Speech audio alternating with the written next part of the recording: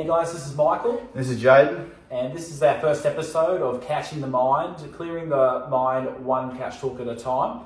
And today I'll be sharing my story and so will be Jaden. Obviously not to the fullest of extents, but on a pretty, summative sense to give you an idea. And I'll happily start off. Yeah, if you like to, then I'll follow on after. And easy. We'll get to it. Well, I'm just going to relax, get into the couch, because why not? You comfortable? You need anything, mate? No, we're good. All right. Don't need a drink. Get right to it. So good to go? Yeah. All right, let's do it. So basically, my story begins, last year, November. I've been suffering with anxiety for, many years now, a few years, 3-4 years. But it only really developed into depression, last year, near the end of last year. So how this all kind of started was basically, let's go back to November last year. I was getting really fit, really excited to save up for my trip that was meant to be February this year to America, and that never happened. And COVID didn't stop that actually. It was actually myself. What happened with me is to start off with, I basically got into a really dark headspace in November. I was out drinking a lot, and I was looking after my brother's pet pug for 3 weeks, living by myself pretty much in that time, and you can imagine how easy it would be to manifest a lot of dark self-talk, all that sort of stuff. But I'll basically cut to it. So within the 3 weeks, something happened with the girl. I won't specify who, and it just didn't work out. And my self-belief, my self-doubt got to me, got really depressed, got really hurt by it. And at the end of the day, I kind of just, tried to remember something that made me happy. And give you some context, a year prior to this, I had a problem with gambling, an addiction to gambling actually. And the first time I got over it pretty well, and I had a bit of a bite to the balance because I started to see it coming onto me with my addictive personality, a bit of a collective. I'm pretty good now. I know I've learned about myself. I've had a lot of, psychologist meetings, and I've worked a lot on myself these past 6 months, and hence why I'm so happy and easy to share. Do you mind if I just quickly chip in? Mm-hmm. I felt like as if, during that time that you were going through, I feel like maybe you didn't have a general purpose and meaning of what you wanted to do and what you wanted to achieve within life. Because I just noticed that when we ever went out drinking, you were always so focused on getting absolutely plastered, or where's the first attractive girl so I can go talk to, rather than just being in the moment, enjoying yourself. It was like as if you were kind of hiding yourself or putting a wall up from your own personal problems. Yes, no, you're 100% correct, and that was exactly right. I used drinking as an escapism. I always have and always did. I basically would get my money, and obviously before November, there was about a 9-month gap where I was gamble free. I just still obviously keep drinking, and I banned myself from all apps except one, because I was a application gambler. I didn't get onto the pokies or casino or anything like that. It was all just on the apps and the horses and the racing and all that sort of stuff. And it just got really bad. I guess coming back to my story, one night I just remembered what made me feel good. And in another sense of escapism, I jumped onto the only app I didn't jump on before that was still available for me to sign up on. And hence I got into it. And the worst part, I guess, if anyone has got issues with gambling, you'll know that if you win big, that's where the real problem is. Because your brain and the reward system is a very interesting thing, as I learned the hard way. When you win big, it's actually the worst thing that can ever happen to you. And any gambler who's had problems with gambling will tell you that.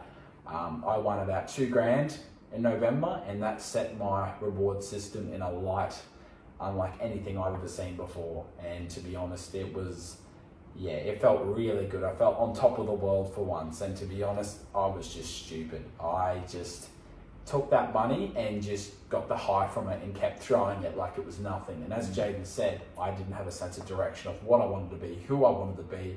And I was really just basically pissing my life away in that kind of sense. And I think everything happens for a reason. And I am kind of glad that I went through this to understand, obviously I'm on this really bright path of redemption now. But yeah, obviously that manifested over 3 months until January. I was in a dark headspace, feeding money, like my paychecks would just go straight into it. I was terrible. I was impulsive.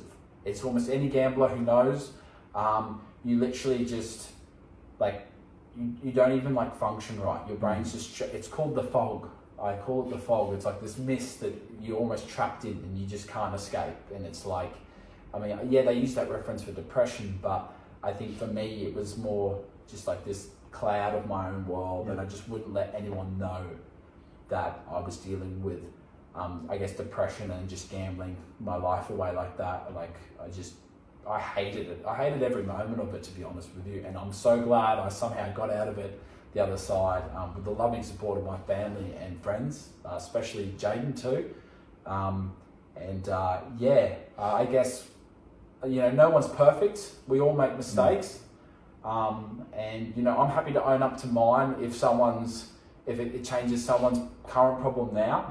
And, maybe stops them manifesting a problem that they don't even realise that they're having. I just wanted to chip in as well. Yeah. You also did mention to me just before about COVID. Yeah. And how for some people, obviously, in terms of unemployment, it has had a negative impact upon them.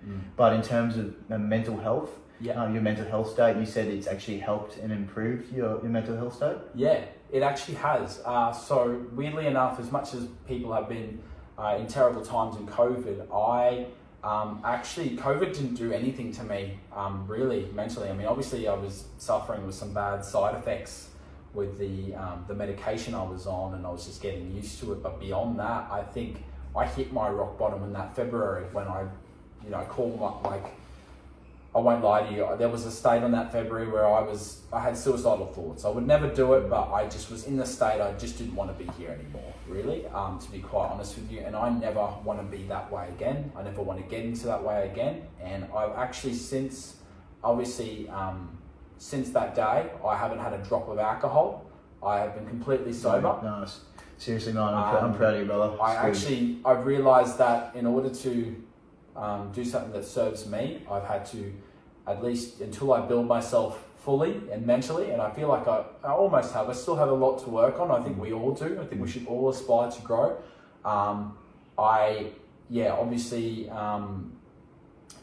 Just wanted to do something for myself and build myself and be career focused now. And I'm really glad that I did, because I now can attest and see the fruition of dedicating in building myself on the path of redemption that I've been on. Because I think, not to say that I'm successful now, but in my head, that from where I come from at the start of the year to where I am now, COVID didn't have an impact. I was just coming from a place of redemption, and I've got three jobs now, and a beautiful partner, Sally. Very happy with her right now, and life is good. It's good, man. And I just want to attest and say that there's always a way, no matter how dark. It will take a long time to get back, and don't get me wrong, that from that February where I hit the rock bottom, it took many months just to be stabilised, and my friends and especially my family know that very well. And if I can share this in the hope to help someone else, like genuinely, really please even reach out to me, have a phone call with me, and I would love to do and see if there's any way that I can help. I'll always be a phone call and an ear away. If you want to have a coffee, a drink, especially if anyone's got a problem with gambling, I'd love to sit down and see what I can say to you that can help you. All right, and I'd love you to pass on now to Jaden. I'm sure he's got his story to share. Sorry, just going to get rid of the